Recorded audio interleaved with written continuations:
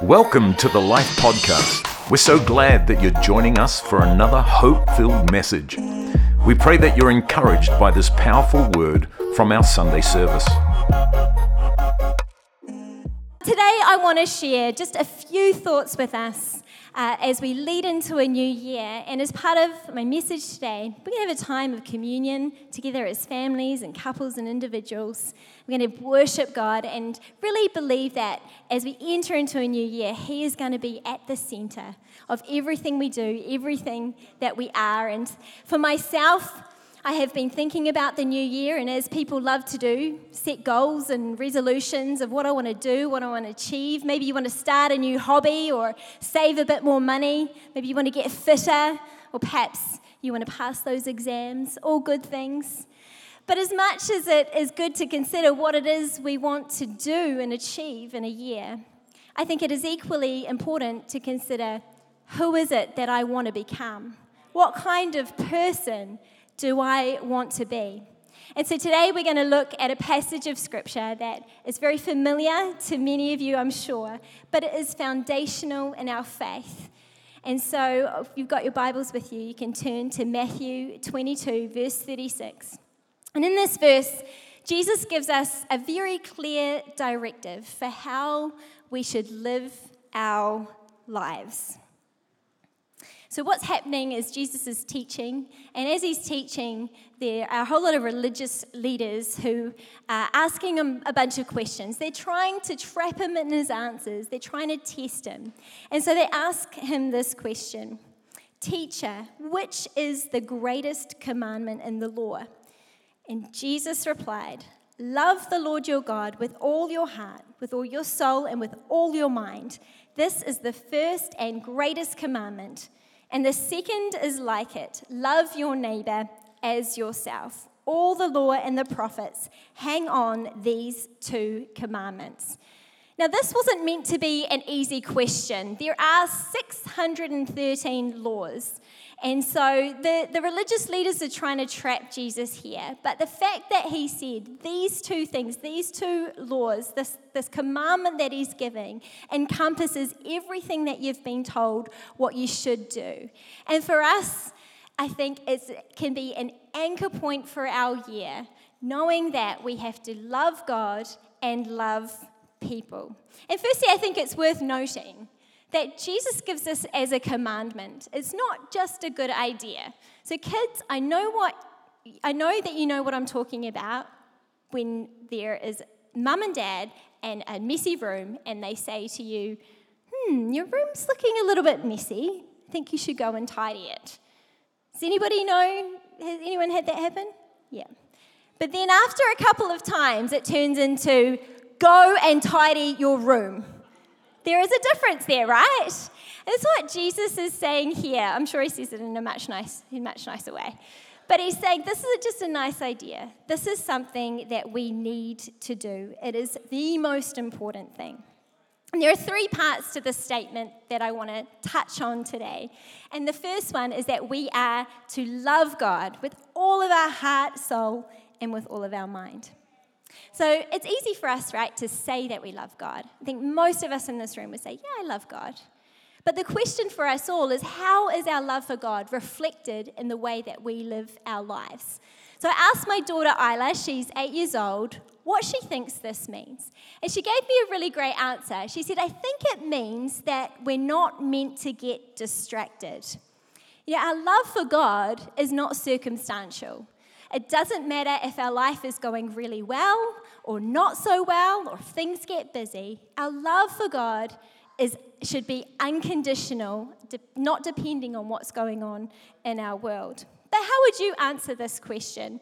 What do you think that really means for you, loving God? I mean, some of you may answer, well, I tell God I love him. I go to church every week. I read my Bible. I spend time with him. I give him worship. And these are all great ways that we show God that we love him. But Jesus gives us another key in the book of John, chapter 14, verse 15. He says, if you love me, keep my commands. And then in verse 23, he says, anyone who loves me will obey my teaching. So Jesus is saying that for us to show him that we love him, we need to be obedient to his word. We need to listen to what he says and then do what he asks us to do. I don't know about you, but I don't always find that easy. Kids, do you always listen to mum and dad when they ask you what to do? No, you don't. My kids are great, but they don't always listen. But the good news is that I still love them regardless. And it is exactly the same with God. But we do need to try and listen and do what he says. Just like our earthly parents have our best interests at heart, and they are trying to do what's best for us, so God has our best interests at heart. And he has a plan. And sometimes he asks us to do things that we don't necessarily want to do. Or maybe we find ourselves in situations that are really tough. Life happens and we go, God, why am I here? What are you doing? But we need to trust that he has a plan in it all. When my kids were little, we made them do swimming lessons. Not because we wanted them to be great athletes, but just because we wanted them to be safe in the water. And my oldest daughter, Ariella, particularly hated going. Every time it was swimming lessons day, she would complain, she would whinge, she would moan, I hate it, I don't like it, didn't want to do it. It was always a drama. Then about 3 years ago, Ariella's about 10 years old at this point. We're away on holiday, and we're at the pool, and we're swimming in this big pool that's really deep, and the kids are having a great time. Simon and I are watching them. And there's this little boy in the middle of the pool who's swimming with one of those rubber rings around his waist. And very suddenly and quietly, nobody saw it happen, he slipped through the middle of the ring and began to sink to the bottom of the pool. But Ariella, who was swimming at the time under the water, she saw him and she quickly went over to him and she used the bottom of the pool to push herself and push him up out of the surface of the water so that he could take a breath. And then she was able to swim him to the edge, by which time we'd all seen what was happening. And we pulled him over to the side and he started vomiting. And by this time his dad had come over and he whisked him away. And thankfully he was okay. But I said to Ariella after that happened, do you realize that you saved that little boy's life because you were such a strong swimmer? And she looked at me and she said, Mum, I'm sorry. I will never complain about doing swimming lessons ever again. Yeah, it's good. You know, sometimes in life, God asks us to do things that we don't necessarily want to do. But like Ariella did and found out, God has a plan in it all, and we just simply have to trust him. But to be obedient to God, we need to learn how to listen. And for some of us this year, can I encourage you, this might mean taking a bit more time to still ourselves, to quieten our spirit, and to listen to what he is saying. Whether that's through reading his word or just having those quiet times, spending time with him is a great way to hear his voice. You know, after Jesus died on the cross, he appeared to several people over a period of time. And one of those moments, he was at the beach with one of his disciples, Peter. And he says to Peter, Peter, do you love me? And Peter says, yes, Lord, you know that I love you. And so Jesus then replied to him, well, then feed my sheep. And this conversation happened exact same way 3 times. Jesus was trying to emphasize something here. And he was drawing a correlation between our love for him and our obedience in action.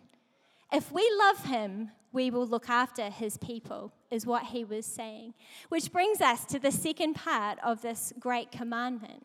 And that is that we are to love others. We are to love our neighbor.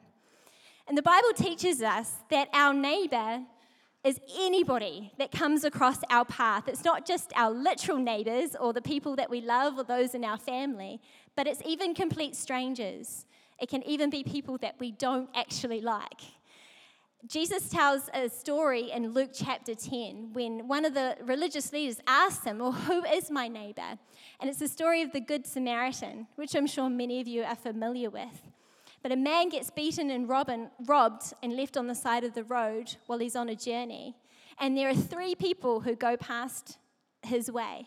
One of them, a priest, he walks on by. One of them, a religious leader, he walks on by as well. And then the third person, the Samaritan man, he stops. He takes the time. He was willing to be interrupted on his busy life, whatever he was doing. He binds up his wounds and he takes him to someone who can help and look after him and care for him and make sure that he is safe. And Jesus says, this is the man who was the neighbor to that person. And each and every one of us has opportunities every single day to be a neighbor and to do good to people. It's easier said than done. We live in a consumer culture and we have a me-first mentality. But that's not the way of Jesus. There is a broken and hurting world out there, and we have the answer. We can't all do everything, but we can all do something. And I'll never forget when I was a little girl, about 8 or 9 years old. It was coming up to Christmas time, and I grew up in a single family. My mum raised 3 kids on her own, so things were often pretty tight. There was never much excess. And we were coming up to Christmas, and I knew that this year it was going to be particularly hard because there were no presents under the tree and there was no food in the cupboard. And I remember a few days out praying to God in a simplistic way a little girl prays and saying, God, if you can hear me, if you're real, would you please help us? Because I don't know if we're going to have Christmas this year. And then Christmas Eve, we get this knock on the door, and this man turns up. I had no idea who he was. He's got this big box of food and an envelope with some money in it, which he gives to my mum, and she's able to go out and buy some presents so that we could have Christmas. To this day, I do not know who that man was. I do not know how he heard about our story. I later found out that he was a minister at a local church, but we weren't going to church at the time. So I'm not sure how he came to be there that day. But I do know that God obviously told him to do something, and through him, God answered a little girl's prayer. You never know. Amen. You never know whose prayer God wants to answer through you, just by being obedient to what he asks us to do and being willing to serve and love others. And it's not just in the big things, like helping someone who has been robbed or giving gifts and food at Christmas time. It's in the little things, in the way that we treat one another, in the way that we speak to each other. Kids, how do you talk to your siblings, to your parents? I know, because my kids are the same. It's not always in a loving way. Parents, how do we treat our kids when we're frustrated? This is something that I'm definitely working on as well. What about our work colleagues? How do we treat them? People that we come into contact with. Are we building up? Are we speaking words of life? Are we encouraging people, or something else? I love what Mother Teresa says. Spread love everywhere you go. Let no one ever come to you without leaving happier. Great question to ask. How do people feel when they leave your presence, when they leave my presence? Do they feel built up? At the Last Supper, the time when Jesus is sharing communion with his disciples, he takes time to teach them a very important lesson. And we find this account in John chapter 13. Jesus washes the feet of each of his disciples, an act that was never done by a teacher to their student. This was something reserved only for the servants. But Jesus wanted to teach them a lesson. And he says this to them. Now that I, your Lord and teacher, have washed your feet, you should also wash one another's feet. I have set you an example that you should do as I have done for you.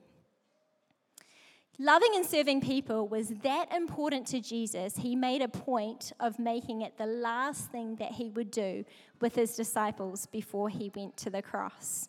So church, let's make a decision that 2023 will be a year that we look beyond ourselves.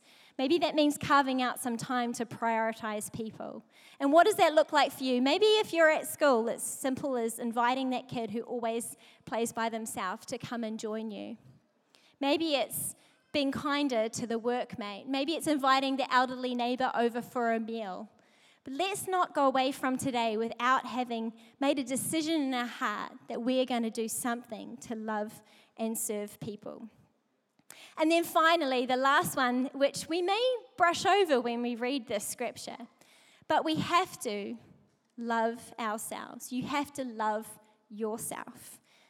Jesus says, love your neighbor as yourself. Problem with that is the measure in which we love ourselves may determine the measure in which we can love others. And too many of us are not loving ourselves as God intended us to. And then all of us could say that we have moments where we feel down about ourselves. We feel like a failure. We feel like we're not good enough. We feel like we don't measure up. And we get down on ourselves. We speak negative words over ourselves. But can I encourage you, what we do with those thoughts and feelings is so important. We need to take them captive and make them obedient to Christ. And not only stop speaking the wrong words or having the wrong thoughts, but we need to start speaking God's truth over who you are. Parents, we can help our kids with this. Maybe for you, it's going to be taking some Bible verses and putting them out in places where you can see that talk about who you are, that I am chosen, I am loved, I'm forgiven, I'm accepted, I'm a child, I am fearfully and wonderfully made. So whatever it is that you need to do this year to kill that negativity and start believing the best about yourself, let's do that. So this year, church, are we going to love God, love people, and love ourselves? Because when it comes down to it, all of those things are simply a byproduct of knowing how much Jesus loves us and feeling secure in the relationship that we have with Him. And in a moment, we're going to take communion together.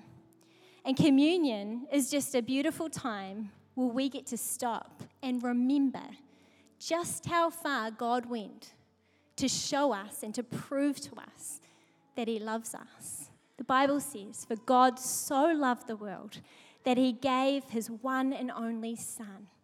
He did that for you. He did that for me. And when we take the emblems, the wafer, the bread, and the juice, we remember that His body was broken, that His blood was shed, so that we could have forgiveness for our sins and experience the fullness of the love that He has for us. And so we're going to take some time to reflect on that love, to receive that love afresh, and then make a commitment that in 2023, my life is going to be marked by love, knowing that God loves me, but also loving Him and loving others and loving myself from an overflow of the love that I have received. And no matter what this year looks like, and the plans that we make, the things we want to do, the unexpected that comes, and it will come, we know that. We can be anchored in His love. We can know His love afresh. And every time that things come up that are hard, we can go back to the cross and be reminded what He did and why. Thanks for listening to this podcast. We trust that you were encouraged by this powerful message. You always have a place to call home here at Life, and we invite you to join us for our Sunday services at any of our Auckland campuses. If you're not in Auckland, then check us out, church online, wherever you are in the world. Just head to lifenz.org or download the Life app to stay connected and find out more.